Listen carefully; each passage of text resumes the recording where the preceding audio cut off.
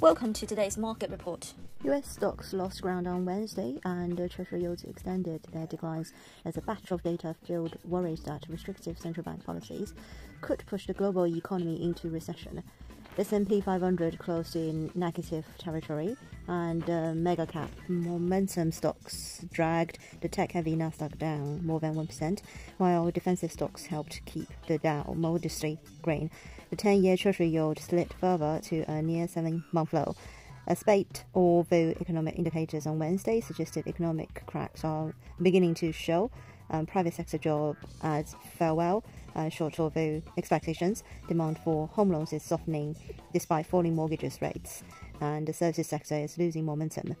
Together, the data appears to suggest the Federal Reserve's monetary tightening, designed to rein in inflation by tossing cold water on the US economy, is having its intended effect.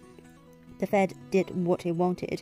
The economy is slowing down. It's working. There is a lot of thoughts out there that they might have overdone it.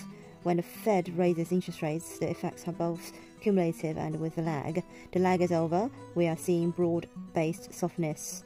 Financial markets are pricing in a 57% likelihood that the central bank will let its key interest rate stand at its still restrictive 4.75% to 5% range at the conclusion of its next policy meeting in May, according to CME's FedWatch tool. The Dow rose 0.24%, the S&P lost 0.25%, and the Nasdaq dropped 1.07%. European shares edged lower as investors remained cautious, tilting towards defensive stocks amid economic uncertainty.